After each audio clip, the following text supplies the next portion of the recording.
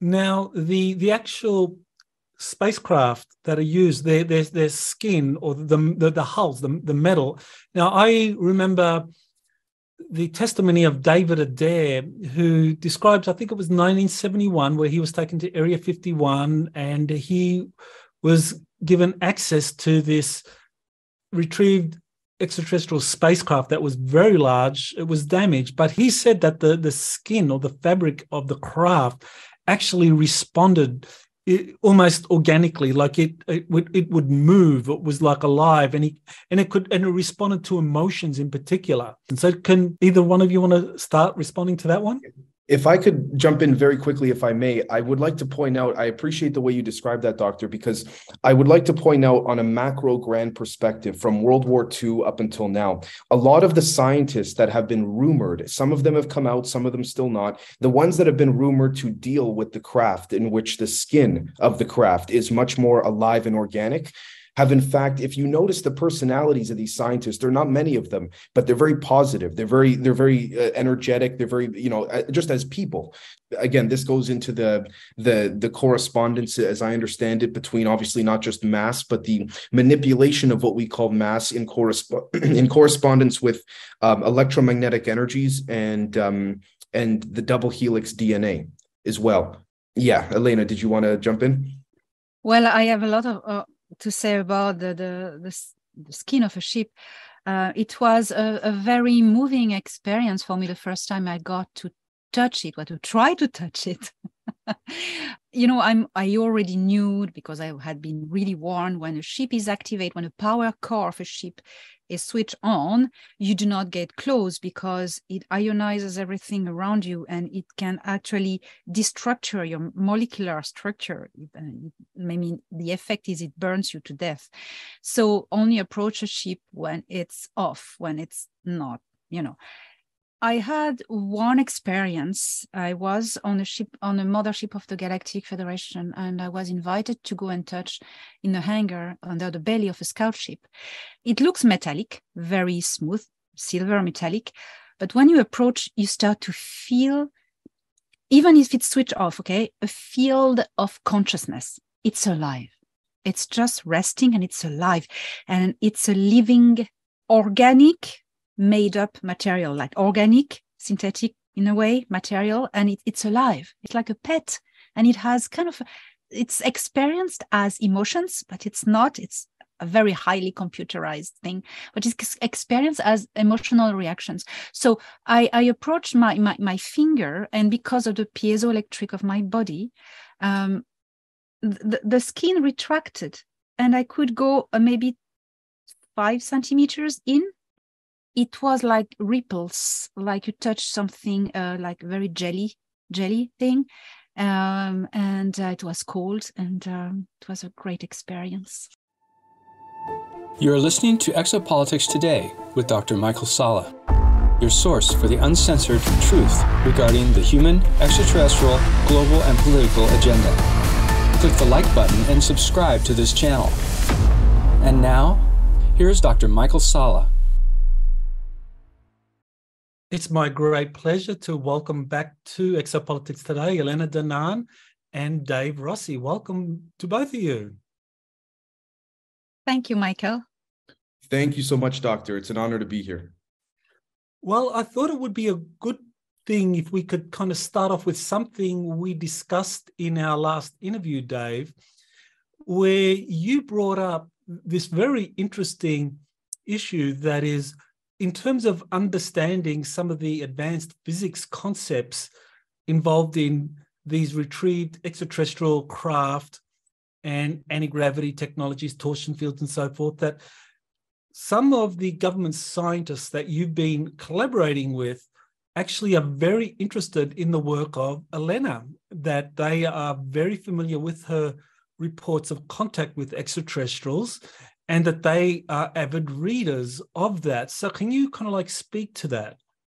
Sure, absolutely. So what I can say is that there are many people, as I've said in our previous conversation, and I'm very happy that Elena's here. So if I can say it with Elena here in real time, there are a lot of people from various departments and areas of the United States federal government, as well as private aerospace industry, and even other places that have been following Elena, her channel, have been reading her books. And I say this with respects to the overall big picture of, I guess, what we could call the exopolitical state of affairs at the moment. I can say with certainty that I'm an example of someone who would not be able to collaborate, speak with, or even work on some of the things I'm working on right now privately, if it wasn't for a lot of what Miss Danan has said regarding, there are much more negative elements leaving, at least for the time being, the surface of the planet, underneath the planet, you name it. I'll go as far as to say that there were even certain facilities that could not be accessed by certain groups with more benevolent intention that can now be accessed because of this sort of cleansing, if you want to call it, or removal of these negative forces.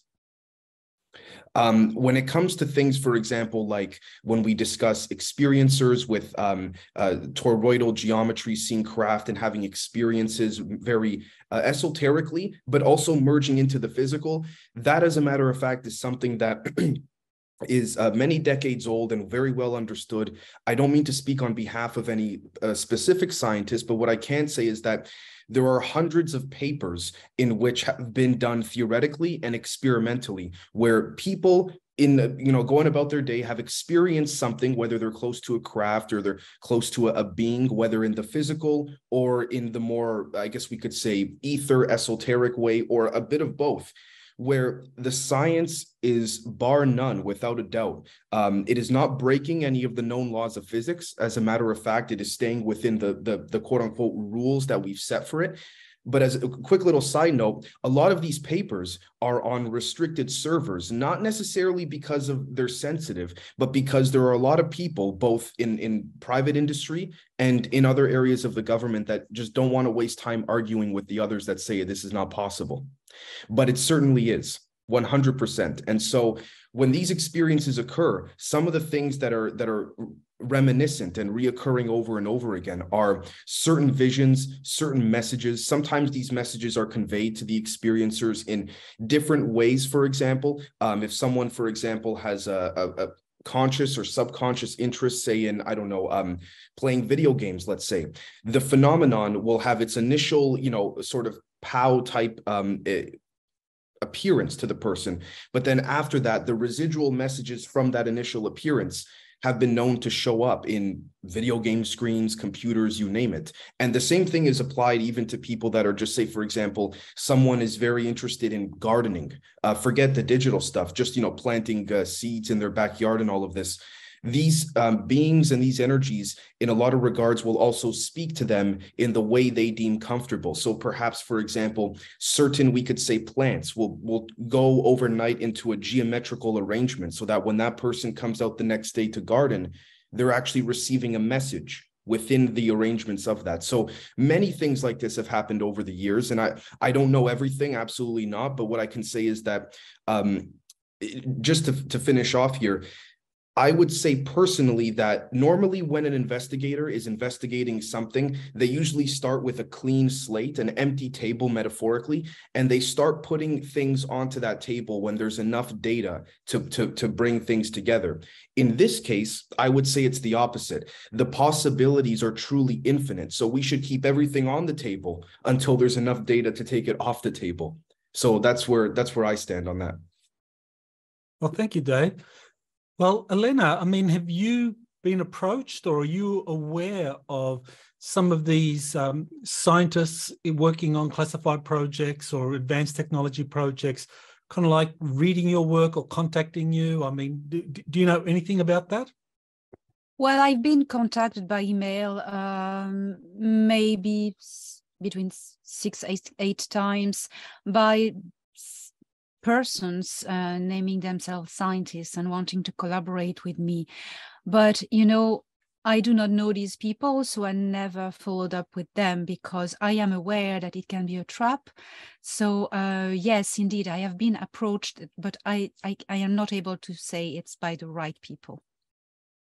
Okay, well, one of the things you mentioned, Dave, that I thought was quite significant was that there has been this kind of shift, if you like, in terms of control or orientation of some of these classified programs or facilities that you've visited or are aware of, where now there's a greater openness or urgency to get this information out, because there has been a kind of shift in terms of negative extraterrestrials that had this undue influence through the deep state have had to leave our solar system, and positive extraterrestrials have kind of come in and helped open things up. Now, this is something that, correct me if I'm wrong, Elena, that you started talking about kind of like in early 2021, that the positive extraterrestrials were kind of like driving out or contending against the negatives.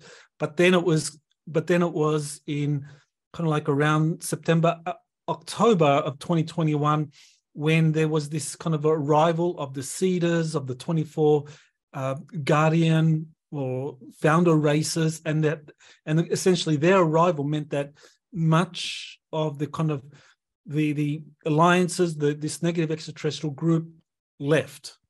And what I found very interesting was that on January 23rd, there was an interview between John Peterson from the Arlington Institute and Greg Braden on Greg Braden's channel, where John Peterson, whose Arlington Institute is very much connected to this same network of government think tanks and laboratories that Dave has been exposed to, he said that 3 independent sources confirmed exactly what Elena had said, that the negatives have been driven out and that the deep state is scrambling to control things. And in the interim, there is this openness. So first, Dave, do you want to kind of like speak to that? Sure, absolutely. So I will be very blunt with respects to the reality as I understand it to be the case. I'm not claiming I'm right, but at the same time, I will say that it is of my understanding that a vast majority of what we would call military intelligence tactics, in which we're used to keep a lot of these benevolent and positive figures, whether human or otherwise, suppressed via leverage or, you name it, blackmail, things like this, have largely been lifted to a vast degree, which has allowed for an open window, if we want to call it, to occur for people even like myself to attempt to bring, a lot of this stuff out from the Black projects into private industry, and then from even before private industry, just into the hands of the people largely, or at least into the minds of the people. And so there has been, I can say for certain, a very large force that is largely negative. Elena, please correct me if I'm wrong here, that is attempting to project far more strength than it currently has. And a lot of people have noticed this in a benevolent fashion. And this is one of those opportunities where if you don't seize it, you don't know if you're going to get another one. So yes, Elena, do you want to kind of respond to that? How do you feel about this kind of like amazing corroboration that I mentioned, that John Peterson from the Arlington Institute arrived or was told from 3 independent sources exactly what you have been saying since 2021? Well, first I jumped with joy hearing this, but then I am not surprised because I knew sometimes sooner or later these corroborations were about to come, and there will be more, because I trust the information I get from the people I am physically in contact with, the extraterrestrials of the Galactic Federation.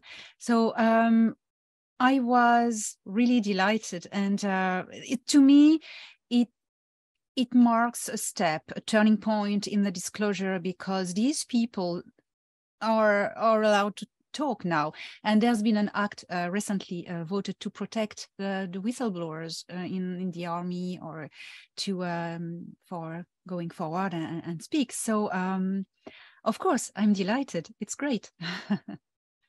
Good. Well, that kind of confirms that top scientists are very much interested in anything to do with extraterrestrial technologies, and people like yourself, Elena, that have had contact. And of course, also Dave, you've had contact, and that's the reason why you were kind of given access to many of these think tanks, and your understanding of some of the formulas, the advanced mathematical formulas that are involved in things like gravity and free energy and so forth. So I wanted to start talking about some of these concepts, some of these energy uses that the extraterrestrials use, and that government scientists are now studying more closely and possibly wanting to kind of like release into the public arena. Now, Elena, you talk about the vril energy. So I thought maybe you can like just explain what that is. And my question to you and to Dave, after you finished, Elena, is, well, what connection is the vril energy to the radiant energy that Nikola Tesla patented back in, I think it was 1903? Yes. There's something I wanted to add when you asked me the question, Michael. Have I been contacted by people? Actually, something I'm ready now to disclose publicly is that last year I was approached by alleged scientists from Silicon Valley. And they lured me into trying to get me to sign a non-disclosure agreement on all my work for perpetuity and non-revocable were the terms. There was also, I've been hassled, really hassled to physically go there to California, to Silicon Valley. And the persons were really, really, really passionate and to get me there, and that was really weird, and so much that I had to get an attorney to help me to get out of them, to find out that the World Economic Forum was behind them and sponsoring this operation. So yes, these kind of things. Well, the vril, yes. Well, the vril is the energy that can be harvested from the ether, from the void. And I wrote down a few points that I can read quickly. So the vril, and it's interesting because my ET contact spells vril, and the Germans, they write it with a V, but V in German at the start of a word is F. So they say anyway, vril. So it's the energy drawn from the vacuum of space that is filled with a medium that we can call ether. And it has a physical substance that generates pressure and gravity and penetrates through everything. The vibration of the vacuum generates longitudinal waves or compression waves, and it's an unlimited source of energy. And so when the ether is still, there is yet an energy to harvest. So this energy is harvested with a dynamic impulse, with gravitational waves, and then the ether generates vril, this energy that we can harvest. So it's present everywhere in the ether, in the vacuum, but at the moment the vacuum is not moving. There's no compression waves or scalar waves, as we could call it. The vril is not active. When scalar waves or compression waves pass through the ether, moves the ether, then it generates this vril, this energy. So that's what my contacts explained to me. I will say that I couldn't have said it better myself. There's a lot of things that I will say that I have to watch my words a little bit, but what I can say is that 100%. There is certainly something with the longitudinal component, whether it's in particle physics, whether it's in chemistry, whether it's in, I mean, you name it, whether it's for propulsion, all of that. But to start with the concept of the vril, I would say ultimately that Elena did a beautiful job of explaining it is the medium in which could essentially be tapped for various purposes, whether it's propulsion, whether it's for healing, for medical benefits, all of this. And the capabilities and possibilities are literally unlimited. Now, in my line of work, this is what we call the field of potentials, essentially, where whatever one's intent or imagination can derive from the quote unquote ether or area of empty space is in fact very feasible to create and do. Now, with that said, I would dare to say that the human body is far more, I guess we could say, capable of doing this and extracting this energy, this vril energy from the ether, than largely anything mechanical, in my opinion, or anything physical. A lot of people have talked very lately about, different ways to generate gravity waves, and that's all fantastic. And I have a couple papers coming out on that soon, and a couple patents I'll be filing on that soon. We'll see what happens. But these waves are essentially very much like an electromagnetic fluid, in which could essentially be manipulated, sort of like a ball weaving through fibers to make a thread, sort of like a Dyson sphere, if that makes sense. And the more that you activate these potentialized electrons in quote unquote empty space, the more it's kind of like, again, an old fiber or thread weaver, in which these energies could be pulled out from the quote unquote ether and then become real to and for us. Not only serve us, but literally be the doorway and mechanism for many different areas of energy capability and extraction. Thank you for that. Well, maybe either of you can kind of like explain what connection is there between this vril energy, and the radiant energy that Nikola Tesla patented back in 1903, as I recall. So either of you, if you know anything about Tesla's radiant energy patent, how does that connect to this frill or these compression waves or longitudinal waves that you both talked about? Did you want to go first, Elena?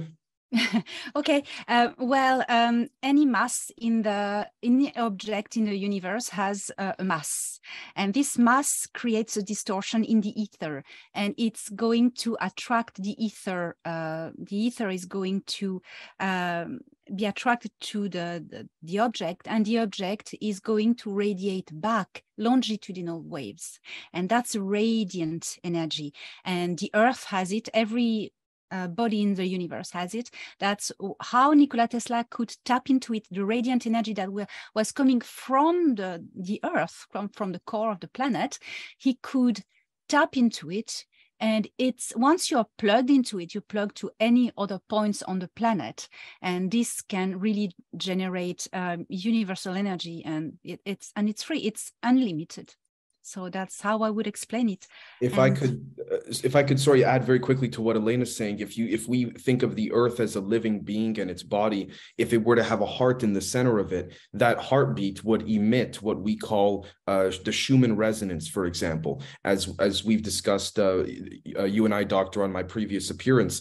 And basically, if the pulses, just like when someone is in the hospital and you could see their heart rate, if the pulses emit energy that we cannot see nor experience, but could certainly extract in various ways, that would certainly be something that, for example, would be infinite, in the sense that so long as we remain alive, the energy would come from the planet, a larger body, to us, a smaller body, and then emit itself in whichever way that we would like to. And if I could say very quickly, to address the Tesla side, I would say that Tesla, with his resonant tuning and all of that, found a set of ways to electrically and magnetically tap this type of vril energy. And I say this because I also believe there are ways acoustically, harmonically, also within the microwave spectrum as well, to tap this. I think there are many different ways to access it, and Tesla had certainly found one, in my opinion.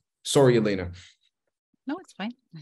Great. Well, now I want to kind of like shift to another kind of advanced concept that the extraterrestrials use in being able to navigate throughout our galaxy, and that is their understanding of gravity and their ability to be able to kind of like generate anti-gravity, or to be able to manipulate gravity to be able to travel interstellar distances. Now, gravity from my university days was the Newtonian understanding, which was just you have two masses, and the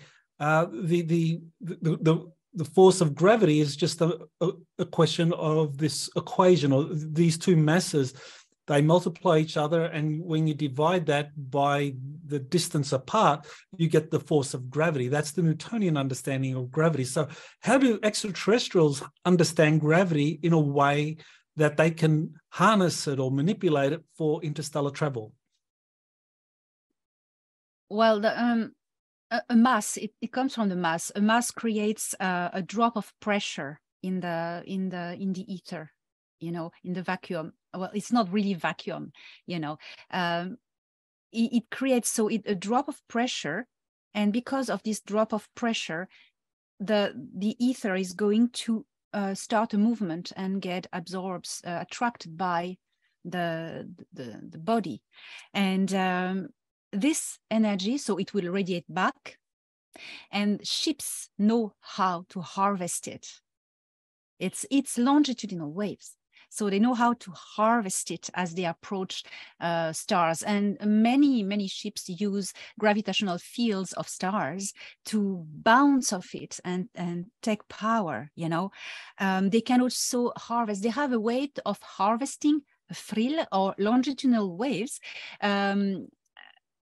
In crystals. They can store them in crystals, and this goes in the core engine core cylinder of a ship, so that's Star Trek, its disclosure, the dilithium crystals, it's not an invention of imagination. They use crystals which are a derivative of lithium, and they're red. If I can add to what Elena said, again, absolutely has to do with mass. I also believe very strongly, based on the work of people like Dr. Hal Puthoff, I cannot attribute this to myself, Dr. Hal Puthoff and some others, in which I would also say that I stand on their shoulders in this regard. Mass and inertia meaning instant takeoff, the way that we see the craft just zoom off, they have a direct connection. I have to watch my words here a little bit, but it has to do with the ether and the way that the ether would move, like similar to the way water moves around submarines in the ocean or the sea, for example.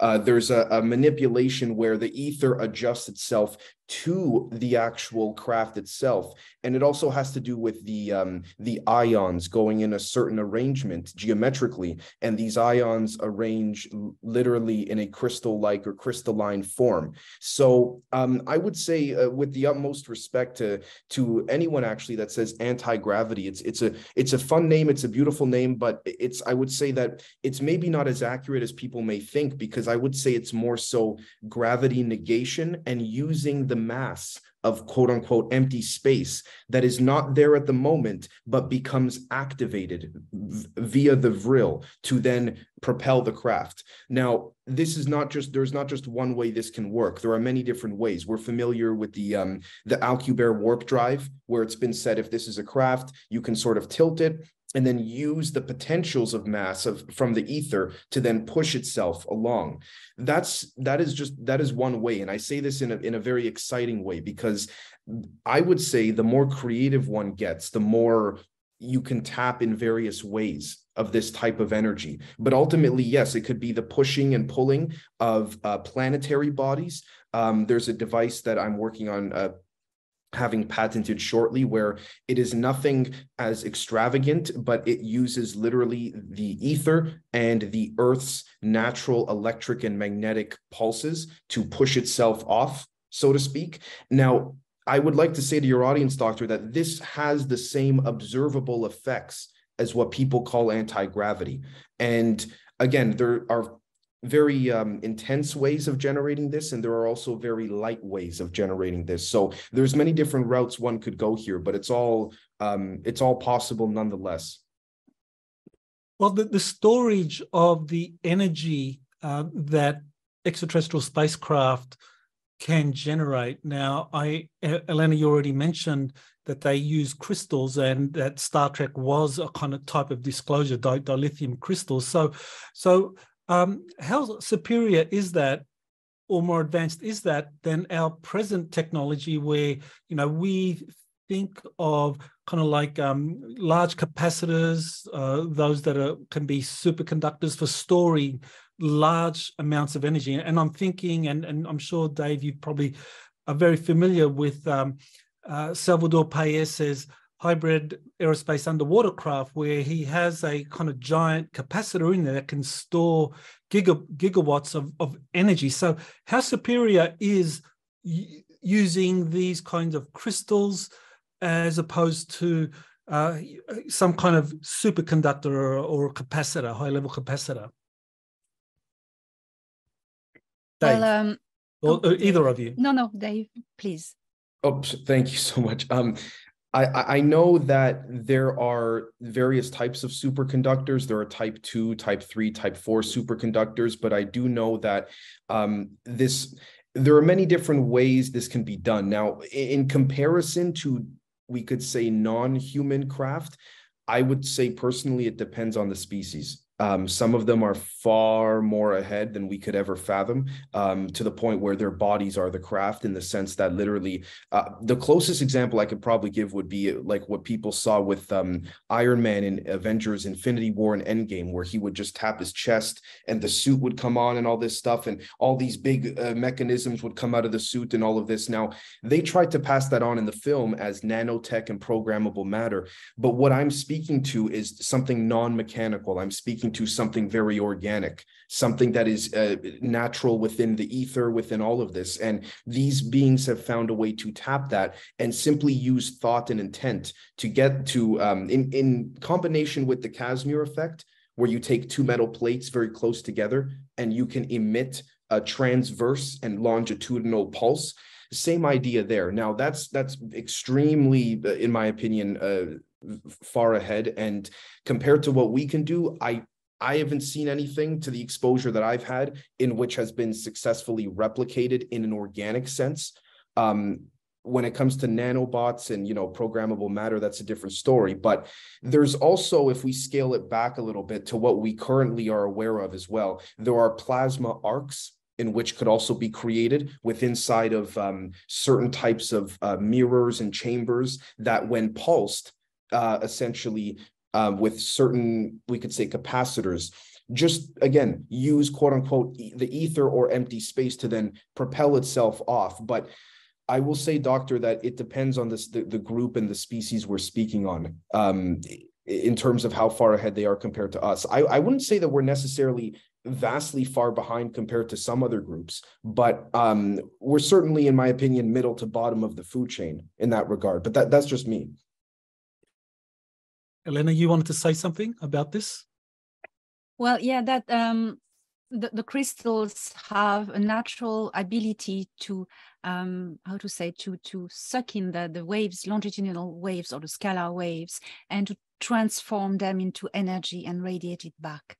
So that's something crystals naturally do. Quartz does it very well. So that's how crystals can become generators of energy, transforming the scalar waves. I want to follow up a little bit on what Dave was saying about the different directions of electrogravitic fields. The way I was shown how a spaceship works, you have the core power cylinder, and you have this frill stored. And it can be stored also as a plasma.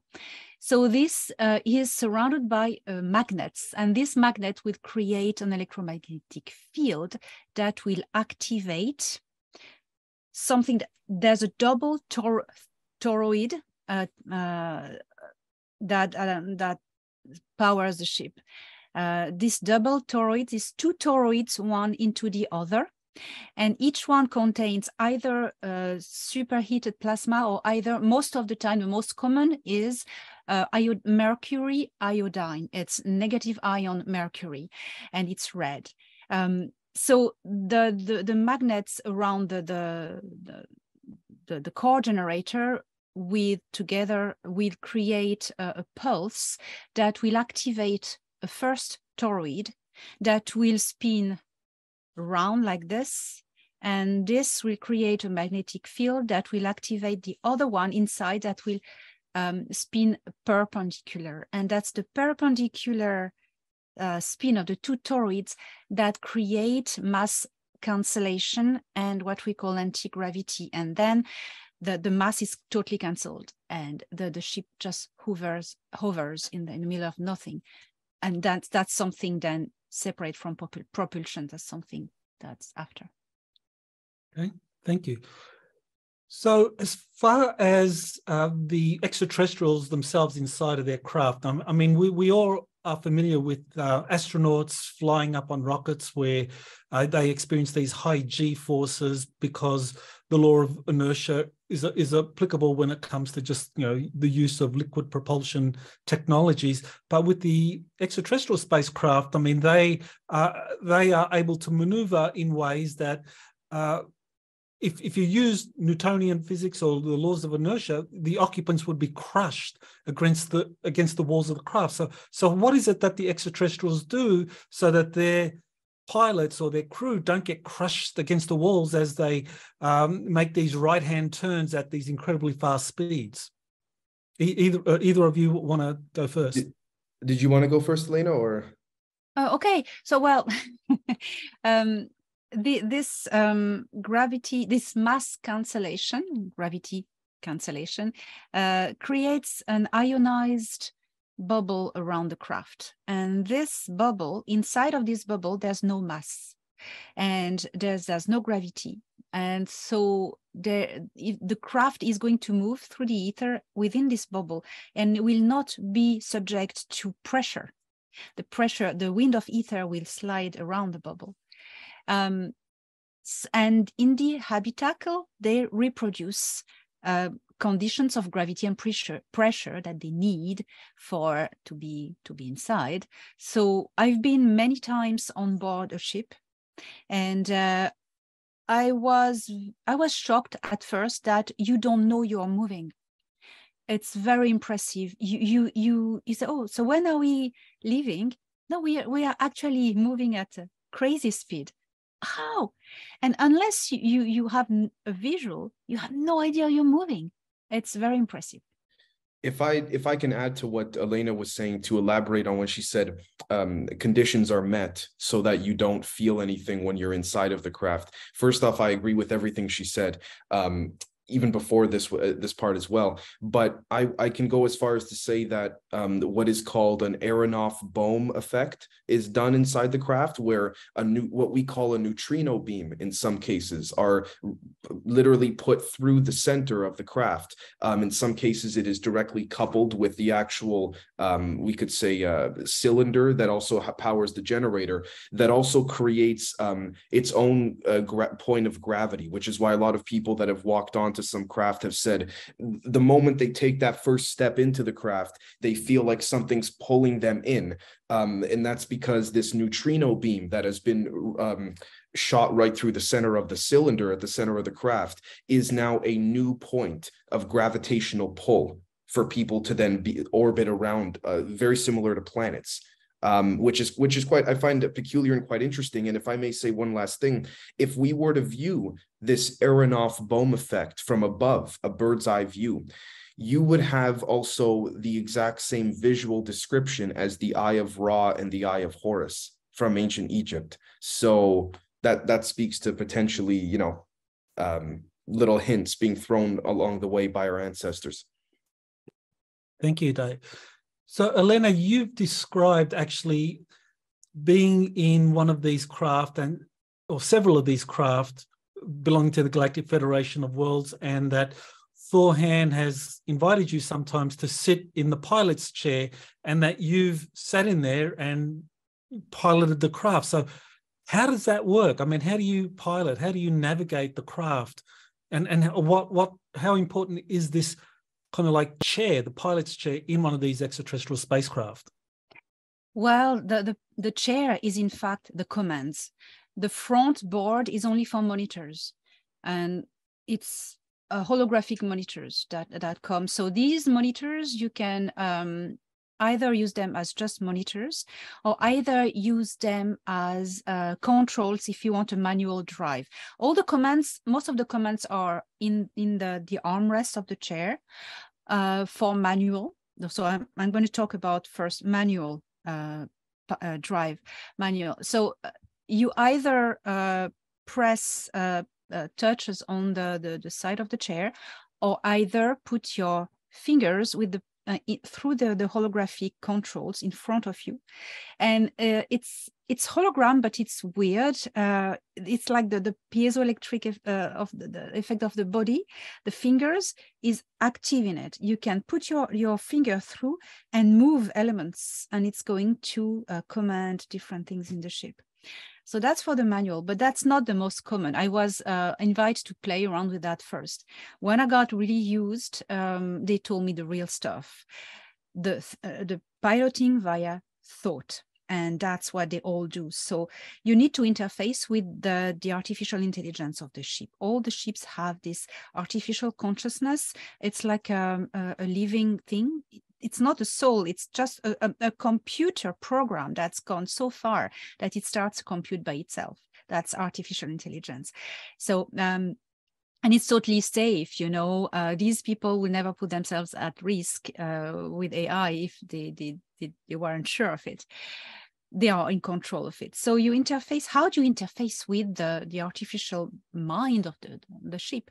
Well, there are patches in the ships, the scout ships of the Federation. At the end of the armrest, there's a band like this, and there are hexagonal patches. It's like glass, green glass, and it interfaces your DNA with the ship. DNA has a certain frequency, and it's going to interface, search resonance with the certain frequency of the ship. If you don't have the right DNA, you cannot interface and you cannot do anything.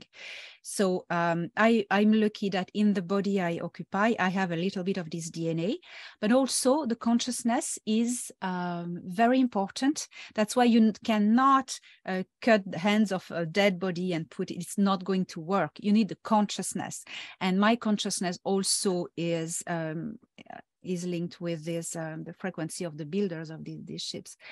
So you put your hands, and then you're going. It's very quick. The first time it's like a wave passing through you, like wow, and you see millions of lines of and geometry of light. It's gold, and it's like it goes so fast. You interface with the mind of the ship. It's very impressive, and then it all stabilizes, and then you can drive by thought. And it's very difficult. It's very difficult. It's like telepathy. You don't use your normal thinking. You use an kind of an external way of thinking. Like when you do telepathy, you're talking in your mind, and that's the same. So you need to be very focused. That's what I experienced. I would say that to Elena's point, I have to watch my words here, unfortunately, but what I can say is that you don't try and understand it logically so much as you try and feel it. Yes. That's the most I could probably say at the moment on that. Oh, yes, interesting. Exactly. Okay.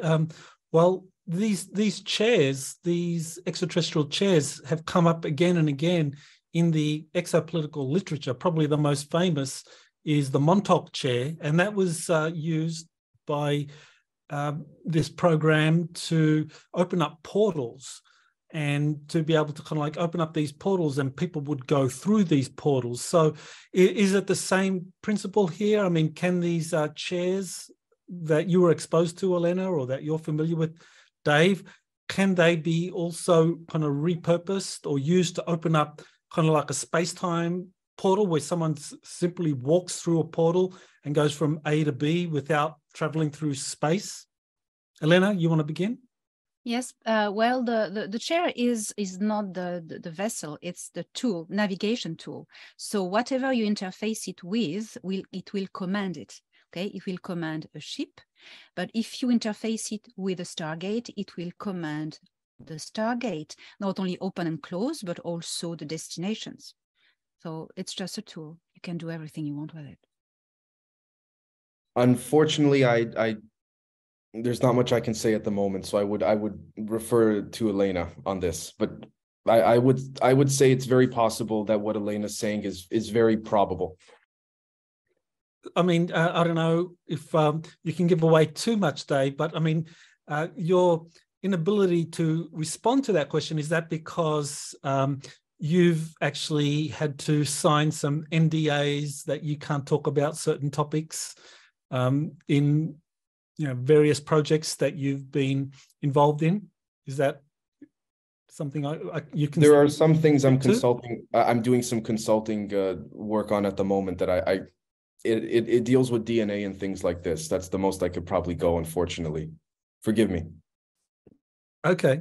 All right. Well, it's a very kind of important point, this chair or this extraterrestrial chair, and how it can be used both for having a ship navigate through space-time or be repurposed for things like a Stargate. And that kind of like, I mean, we need to just bring this up because everyone or many people are familiar with the Stargate movie and the series.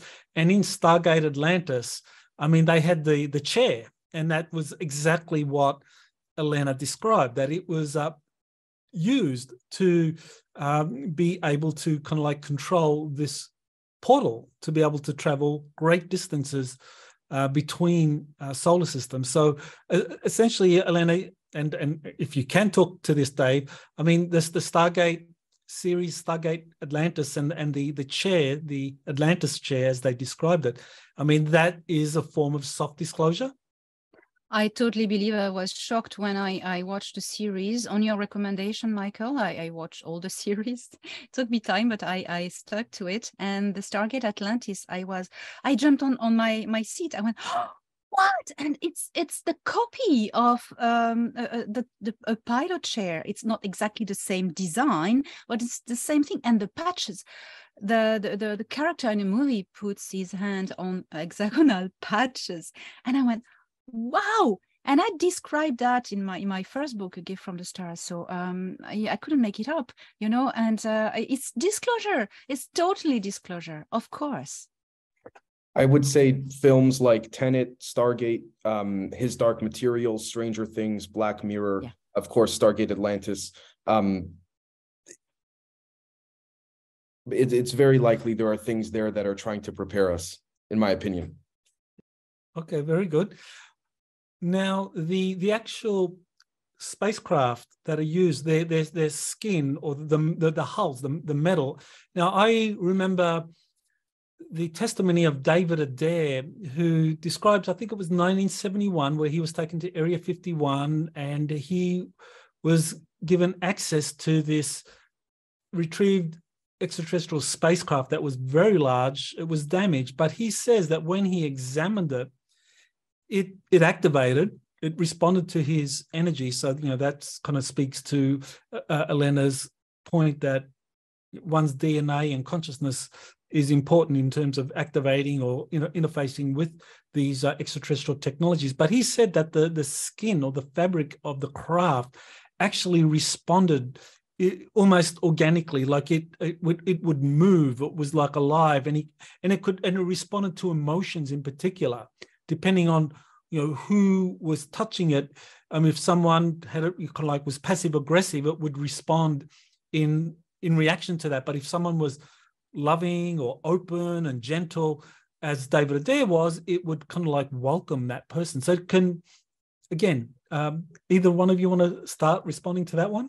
If I could jump in very quickly, if I may, I would like to point out, I appreciate the way you described that, Doctor, because I would like to point out on a macro grand perspective from World War II up until now, a lot of the scientists that have been rumored, some of them have come out, some of them still not, the ones that have been rumored to deal with the craft in which the skin of the craft is much more alive and organic, have in fact, if you notice the personalities of these scientists, there are not many of them, but they're very positive. They're very energetic. They're very, just as people. So it's interesting that a lot of these people tend to be the ones allegedly that are dealing with the craft and which are far more, I guess you could say, quote unquote, alive than others.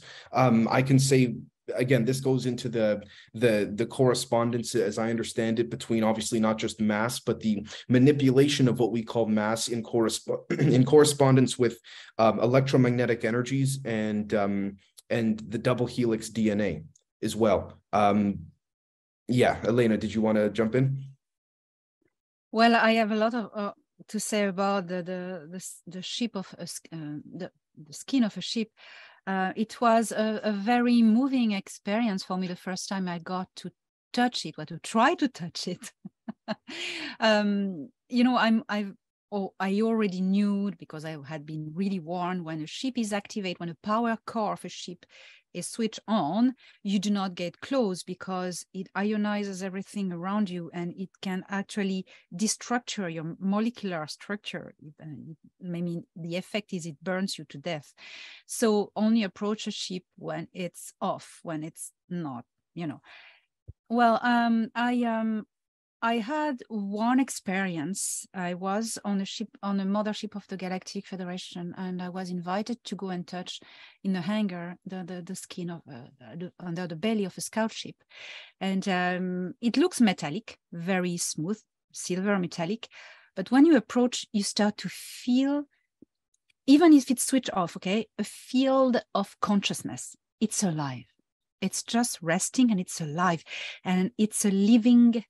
I would say organic made up material, like organic, synthetic in a way material, and it's alive. It's alive. It's like a pet, and it has kind of it's experienced as emotions, but it's not. It's a very highly computerized thing, but it's experienced as emotional reactions. So I approached my finger, and because of the piezoelectric of my body, the skin retracted, and I could go maybe 5 centimeters in, and then there was too much pressure. It stayed, and it was like curious. Can I trust this person to let her touch me? It was alive.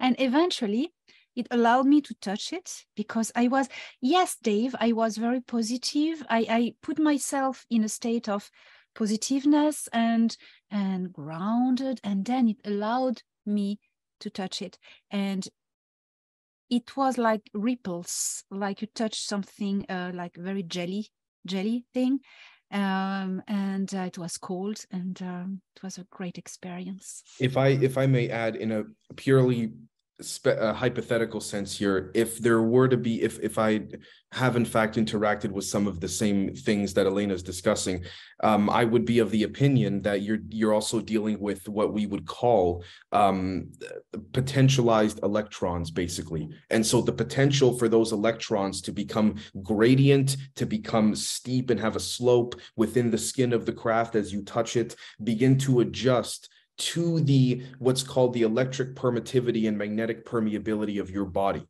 And that's why your body is the core dictator, if you want to call it. Maybe that's not the best word, but it creates the foundation for how the craft is going to respond.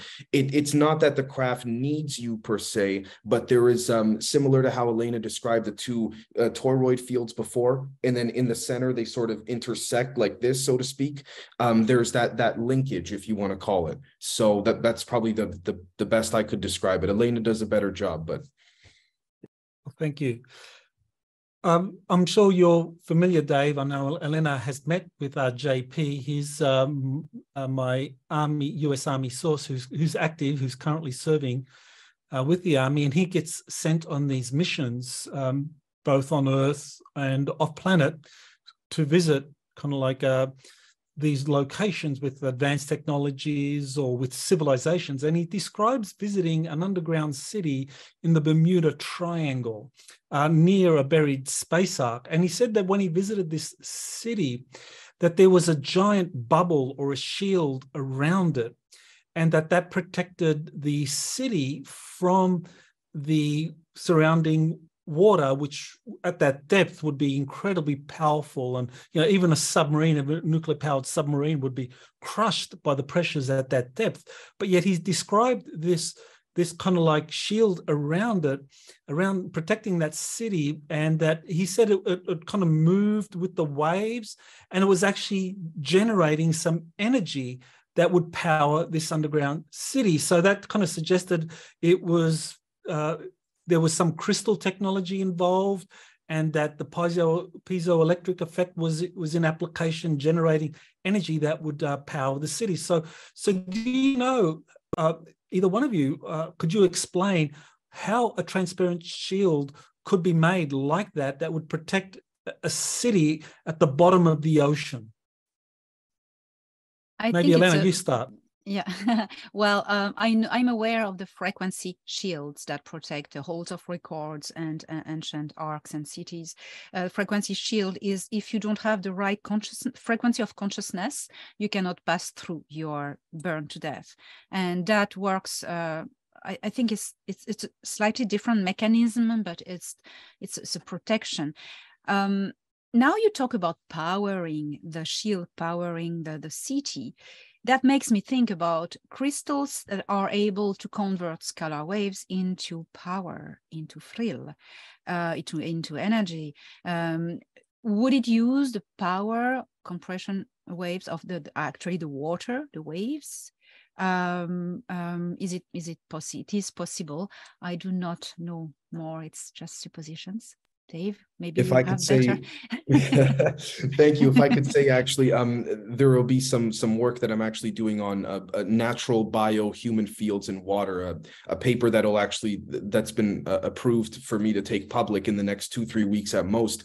Actually, it's interesting that you brought that up because it deals with this, and what it deals with specifically is, I can't speak for this alleged, we could say, shield itself, but if I were to hypothesize or speculate on this, there are very strong crystalline and crystal structures within the hydrogen bonds of water. And so when those bonds are linked in, we think of, for example, a tree, and you have the trunk of the tree, which is one big thick trunk or branch, and then it begins to branch and taper off into smaller ones. And so this shield may in fact be creating, in an organic sense, a direct what's called asymmetrical ebb and flow with the rest of the ocean, and then forming a very, very dense mass curvature and gradients at first. And then as it starts to trickle out outside of the shield to the rest of the ocean, the farther you get from the shield, the less dense the hydrogen linkage becomes, and all of this. And so that's my opinion on how that would potentially work. I'm sure there's far more to it than that. I'm also having to, again, watch what I say a little bit, but at the same time, I think with respects to the hydrogen bonds, particularly when we look at the fact that hydrogen is one of the key elemental building blocks of this reality, I think there's something there. Can I add something to Dave? You spoke about the hydrogen bonds of the water, and it reminds me of the hydrogen bonds of the DNA, and one and the other are able, these hydrogen bonds, when they are connected, they create vortices. Water is well known to be a main component in stargates and portals, and the DNA as well is an aerial, and that contains micro vortices that allow consciousness to transpose to different places. So that's just interesting.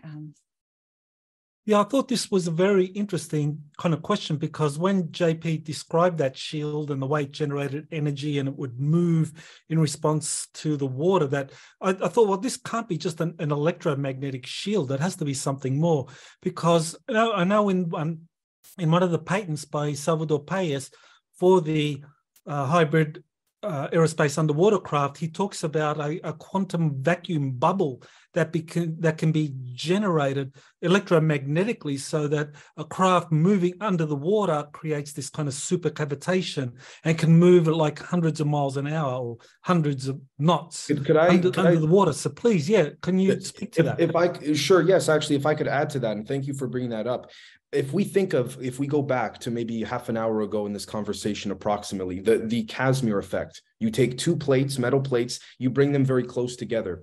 If those plates have within them mass, so if one could, for example, create and increase the density of the mass within a hydrogen bond, and then do it to another one, and then start to link them, you will have, for example, this curvature, this gradient of either space-time, empty space, or water with a liquid, in this case, obviously H2O. And so you can create a very thick fundamental basis, like the trunk of a tree.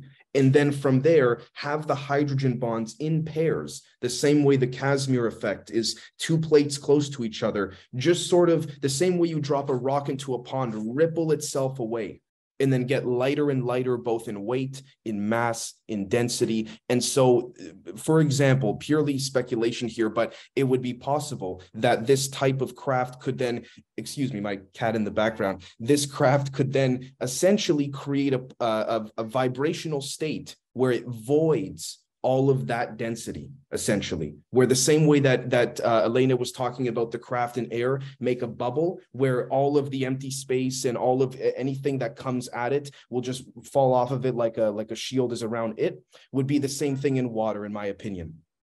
So I'd like to sorry, did you want to add to that, Elena? Oh, I want to say that if it works in space, it works underwater, of course, as well. Okay, that's a very important point to make. Now, one of the other things that my source JP has talked about, and I know Lena's talked about it at length as well, are these arcs that are being discovered all over our solar system, and that there also a number of them are on the Earth, and that they've begun activating in response to the incursion or the arrival of these cedar groups or the 24 extraterrestrial civilizations. So is that something you're familiar with, Dave? Has there been kind of any chatter or questions from scientists that you've been communicating with about these arcs? Because I know Elena's talked about it, JP's talked about it. I can say that I know for a fact there are discussions as we currently speak between different groups of both human and non-human groups to facilitate a sort of transition to allow us to potentially understand these type of technologies. I cannot say that I know specifically about any one or set of arcs. There's been scuttlebutt, as we call it. There's been rumor talk, but I will admit that it is not come across my line of consulting or work in the laboratory. But I am of the understanding of how, in principle, they would work, but I would love to let Elena speak on it. I'm sure she probably knows far more than myself on this. Well, to resume the story of the arcs, well, they were ancient technologies left by a group of extraterrestrials, different group of extraterrestrials. Actually, you had the Anunnaki, you had the Intergalactic Confederation, called as well the Cedars. You had also different extraterrestrial groups of this galaxy, but the two main ones were the Anunnaki and the Intergalactic Confederation. These arcs are a technology that is reacting with consciousness, a frequency of consciousness. When in October 2021, the fleet of the Cedars arrived in our star system, came back, the frequency of all these consciousnesses of this really large amount of people on these motherships, the wave of it activated by quantum resonance, so we can say it like this, the technologies of the arcs. It's DNA consciousness resonance, DNA and consciousness resonance. You need always the both. And many of these arcs had avatar bodies in stasis, waiting for consciousness to incarnate back into them and kind of awakening. These people know the crews, and they know how the arcs and the technology in it work, because the bodies are bound by DNA to the technology. So only these bodies can be used to activate, to pilot and use these technologies. So yeah. Thank you, Elena. One of the things that have been observed, and a number of you have actually talked about it. I mean, JP has talked about it, Elena has talked about it, Jean-Charles Moyen has talked about it, seeing in these arks, these stone sarcophagi where giants are sleeping or in stasis. So how would that work? I mean, how would that work where like, for example, let's look at some of the things JP has specifically talked about that he has seen. For example, in an underground civilization in Florida, he was taken down there and he says he saw a stone sarcophagus with a giant inside that, and he was asleep, and this being was being protected by the denizens of that civilization. So how would that work? How would this kind of technology work where someone could be sleeping or in stasis for thousands of years and then wake up around this time? Apparently, they're all waiting for this being to wake up. So either one of you would like to address that? Well, I believe, Michael, there are two elements. First, that the time dilation for these beings is different than ours. We live on Earth, as on every gravitational body in the universe, on linear time. At the moment you have gravity, you have linear time. So linear time is long time. When you're out of it, it's nothing. There's this, but there's also the fact that there's been no one inhabiting these avatar bodies. The soul was gone. We say they were sleeping, but they were, in fact, the bodies were maintained alive in living condition, that the day a consciousness comes back into it, the body is operational biologically, you know. So I understand that there hasn't been someone whose consciousness has been frozen. No, the consciousness was out in space for all this time, and now is going to come back into the avatar, and the avatar wake up in a way. I will say, and I don't take any pride in saying this, but this kind of falls in the same area of what I had to refrain from speaking on earlier. But with that said, thank you, Elena, for going first. It's given me time to prepare for what I want to say here. If there were to be said beings of size and strength and capability and all of this at rest, it is of my understanding there are multiple ways they would be able to stay at rest for so long. I would be in full agreement with Elena, which would be that they are not there in those bodies, so to speak, but those bodies theoretically would be preserved using cryogenic stasis with potential transverse and longitudinal locking in, so to speak, similar to the way we described the hydrogen bonds before.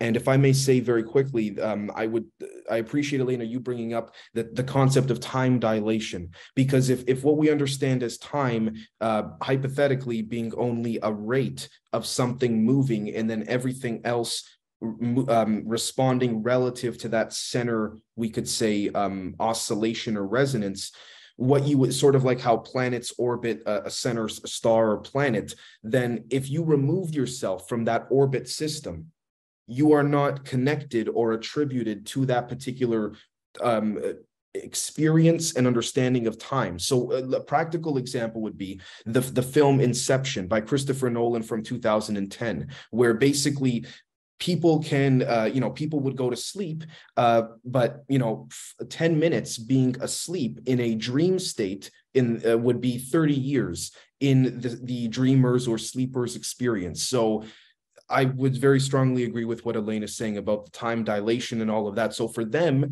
it's for these alleged beings, first off, they wouldn't even be inside of you, we could say the body, the vessel, you name it. But secondly, let's just say they were, if their perception of time dilation and time relativity was different, it could be a half an hour nap for them, and for us it would be thousands of years.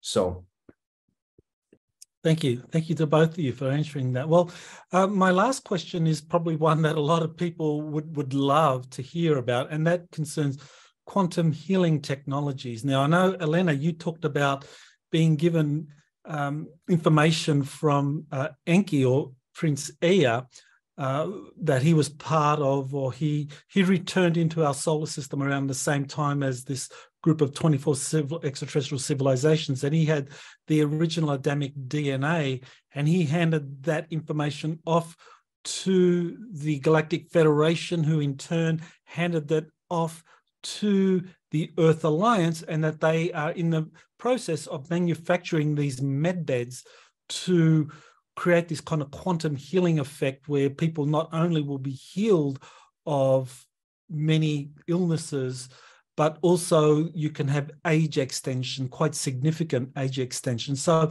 again, Elena, maybe we begin with you, and then Dave can chip in. Well, since about more than a year, when the moon was liberated and taken back by the Earth Alliance, it has all changed there. And then all the facilities, most of the facilities were transformed into factories to produce these medical beds, medical technologies in mass. Already using a technology of, they call that holographic resonance. You take, when you have altered tissue, for instance, you're going to find in time, in the evolution of the body, a moment when the tissue was not altered, and you're going to take this resonant, this frequency code, and you are going to broadcast it holographically into the wound. And as I was explained, the universe tends towards perfection. Anything that is dissonant is going to tend to be resonant. So that's how it's going to, what's damaged is going to attune with what's perfect. So that's how this technology, to be very, very fast, work. But then, yes, in plus of that, the being we know by Enki, he wants to be called Ea, because Enki means Lord of Earth, and he's not anymore. He's not considering himself like this. He brought back a frequency DNA code of encoding of the moment before the human DNA on Earth was altered. Before that, when he found out at the time that the human DNA was a compound of an amazing amount of intergalactic genes, and he recorded that, and that's what he called the Adamic DNA, because this he pushed it at the potential, the full potential that was in process of evolution, of being activated, and he pushed it. As he's a scientist, he loves, has a passion for experiment, so he pushed it at the maximum of possibilities, and that gave the most powerful human DNA.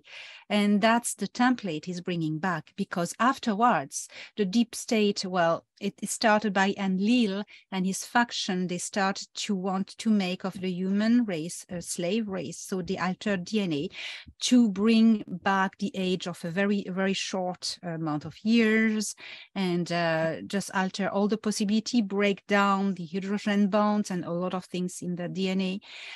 But before the template, just before, Enki brought it back, and it's now being implemented in all the medical technologies, and it remains as a choice. If you use this technology, you will have, if you want to try it, the choice of benefiting of this repair. And I like the word repair, repairing, so I'm sure Dave has a lot of comments on that. Well, there's quite a few. There's quite a bit that I unfortunately can't speak on. But the reason I closed my screen was because I went to grab a couple of things to give an example. Because Elena, the way you're explaining it, I appreciate it very much, and I appreciate the question, Doctor. Because For example, first and foremost, this idea that I've recently written an article about a couple months back on davez.substack.com where I said, if it's stackable, it's hackable. And when I mean hackable, I don't necessarily mean in a negative way. Although, as what we call in what's been called in military intelligence dual use, it could definitely be used for negative purposes. But if we stick to the positive, for example, if we see this spring here, right? Let's say the top of the spring is a very, very infected cancerous cell. We can take, if time is not anything that is a limit, but it is something in which could be tapped, for example, we could take, and I'm just using this little marker, this little thing here as a marker.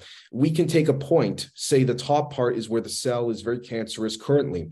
We can take a point when the cell used to be healthy, say over here, and then bring it right up to the top, and then replace it, essentially. Now, this is dealing with, as I understand it, potentialized electrons, essentially. This is why there's such a piezoelectric effect when that occurs.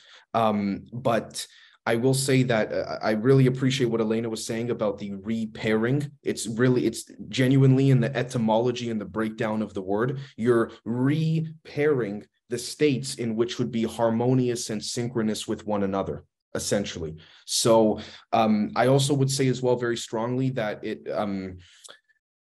I would say that if there were to be a way to potentially break, and I say break very carefully, but snap the bonds of our hydrogen, certain hydrogen bonds within our DNA, there would be much more of an ability to, I guess we could say, perturb, extract, manipulate a lot of these energies for healing purposes and otherwise. So forgive me, I have to, be careful, as this is a field I'm very into right now, particularly bioelectromagnetics and all of that. But yes, I would agree very strongly with Elena as well. Well, I would like to kind of finish off by just getting each of you to comment about what you think is the likelihood that over the next 12 months for 2023, that some or many of these technologies that we've been talking about is going to be made available to the general public. So maybe we can begin with Elena. Do you have any kind of idea, or would you like to guess or predict what you think is going to happen over the next 12 months with the release of some of these technologies? I've been told that 2023 would be a turning point and a joyful outcome. But then, time again, the time aspect, it can be pushed back. It depends on how things are going to unfold. As things are unfolding at the moment, I think in the next 12 months, we can see a lot of changes. But first, to see these changes, it's not like this, it's not free, and something needs to happen on Earth. We need to get rid of the deep state. It needs to fall, because certain technologies are held back because they do not want upstairs that these technologies fall in the wrong hands. So they're really waiting that we work hard at getting rid of the deep state. We have this power just, by saying no and not consenting, etc. It's another topic. But so I would say there are good chances that this arrive this year, but it's not set in stone, set in time. So that's what I could say. What I can say is, from where I am, there's a lot of moving parts. I could say that, for example, it is of my understanding the last couple of months specifically, and I'm just going to say it for simplicity's sake, if we were to group everyone into, the different factions of bad guys, the different factions of good guys, and then you have the different groups of people that are playing both sides against the middle, whoever comes out on top, they'll go with. It is of my understanding that the plans on either end of the spectrum of those groups have completely fallen apart. I don't think for better nor worse. It speaks to what Elena was saying in terms of things are moving. The way time moves is very much like a body of water. It could be moving very nicely and fluidly, or it could suddenly just be very erratic. So what I mean by that essentially is that I do agree with Elena. I really wish I could say that, I've been implied or told, a certain date, or I wish I could say I'm working on things or consulting for things that will be public at this date and this month. But right now, being in the thick of it, sometimes you're so in it that you don't even know really what's going on, if that makes sense, big picture. So I unfortunately would say that in terms of a 6 to 12 month plan or a revelation, there will certainly be progress. Now, progress in the sense of, will there be physical devices to come out to heal people and such? I can't say for certain. This is, in as I understand it, and I don't say this negatively, but I also don't say this positively either. This is more of a anywhere from 2 to 12 year rollout. And I could be very wrong about that, but that's just as I understand and as I see the things to be currently. And unfortunately, the landscape is very, as they say in, military intelligence and otherwise, very fluid. Things could change very rapidly. So, but that's just like a magnet, for example. Whenever there's a negative scenario, there's always, by definition, the opposing ability for a positive scenario to occur. So that's where I go with that. Thank you, Dave. So we'll kind of finish up, maybe beginning with Elena. Is there anything you would like to say to my audience? Your website, what you're going to be doing now, what's coming up? Well, thank you, Michael. Well, I have my website, elenadanan.org, and I have a YouTube channel where I put all my updates for free, and I speak about the content of my books. I'm starting to do webinars. The next is on the 28th. The first is on the 28th of January. All the links are on my website. So, I would like to encourage everyone to believe in themselves and find their own identity, their own power within themselves, and embrace who they are and do this work. And if we really connect everyone to who we really are inside, there's no more worries to have on this planet. Thank you, Elena. And I do look forward to your first webinar. So, Dave, tell us about where people can I was going to thank you so much, Doctor, and it's been an honor and a pleasure to be here with the both of you. And I want to thank Elena for not just initiating, but bringing out the the excitement in me to add to what she was saying. So thank you so much, Elaine. I appreciate it. And thank you, Doctor, for putting this together. I could be found at patreon.com/Generation Z. The reason I bring that up over my YouTube channel at the moment is because for the next couple of weeks, unfortunately, I'm suspended from YouTube with no apparent reason. It's interesting because I put out my presentation that I had given to engineers and physicists, almost 100 of them, at a conference. I put a virtual video presentation of that out on my channel to say, hey, this is what I showed them. And within 48 hours, I got suspended. So patreon.com/Generation Z, we do 2-3 times a week Zoom calls, very similar to the discussions we're having here. And it is truly my bread and butter, if you will. So thank you so very much. If anyone would like to reach out to me, you could reach out to me at genzpodcast@gmail.com, or if they feel for a more safe and encrypted conversation, SALT, SAALT, LLC@protonmail.com for consulting purposes, projects, papers, you name it. So thank you so very much. Well, thank you, Elena and Dave, for being on this show. You have been listening to Exopolitics Today with Dr. Michael Salla. Please remember to like, share, and subscribe to this channel. Join or start a conversation in the comments. Take the time to explore the vast library of best-selling books, webinars, and podcasts by Dr. Salla. Visit exopoliticstoday.com.